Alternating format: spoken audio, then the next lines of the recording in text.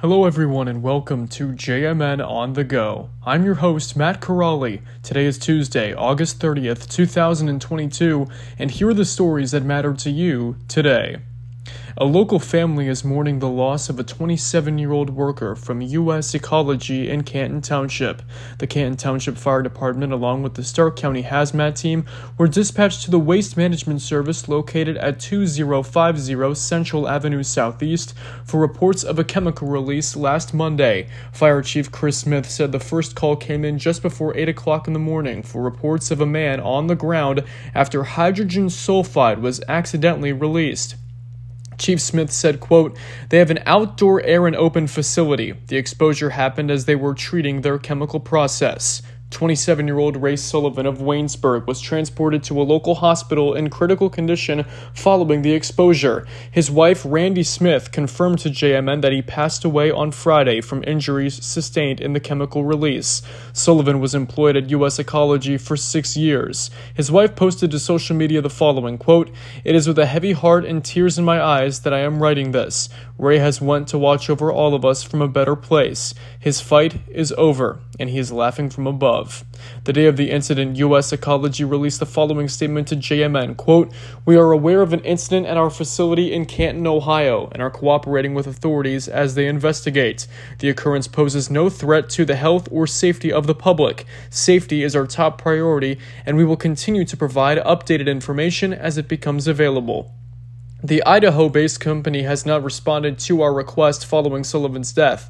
4 other people at the Canton Township location were transported to the hospital for treatment and have since been released.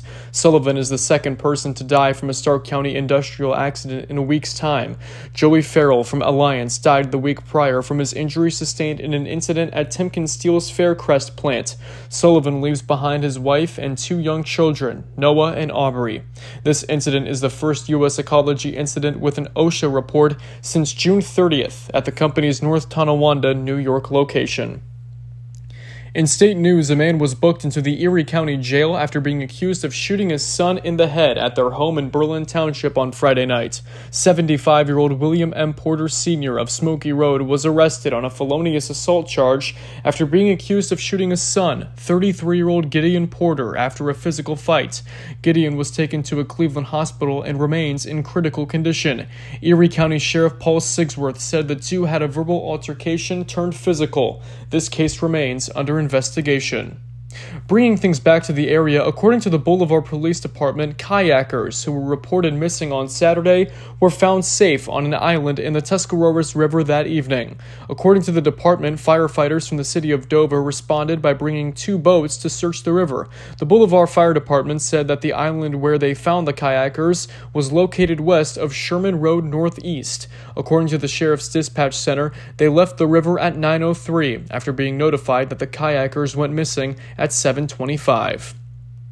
Now here's a look outside your window, powered by our friends at NeoWeather. A few rounds of showers and storms are expected to come in the morning and afternoon hours, as a 60% chance of such are being called for, with a high of 74 degrees across the area. And that was what mattered to you today. We thank you for tuning in to another edition of JMN On The Go. Make sure to follow us on Spotify and turn push notifications on so you don't miss an episode. You can also leave us a review, so make sure to rate JMN On The Go 5 stars. For more news going on in your area, you can watch JMN on local broadcast network, or you can read our stories by logging on to www.jordanmiller.news or subscribing to the JMN Journal newspaper. You can also stay posted with all things JMN by following us on Facebook at Jordan Miller News. Delivering news that matters to you. I'm Matt Corrali, and I'll see you tomorrow on The Go. Have a great day, everyone.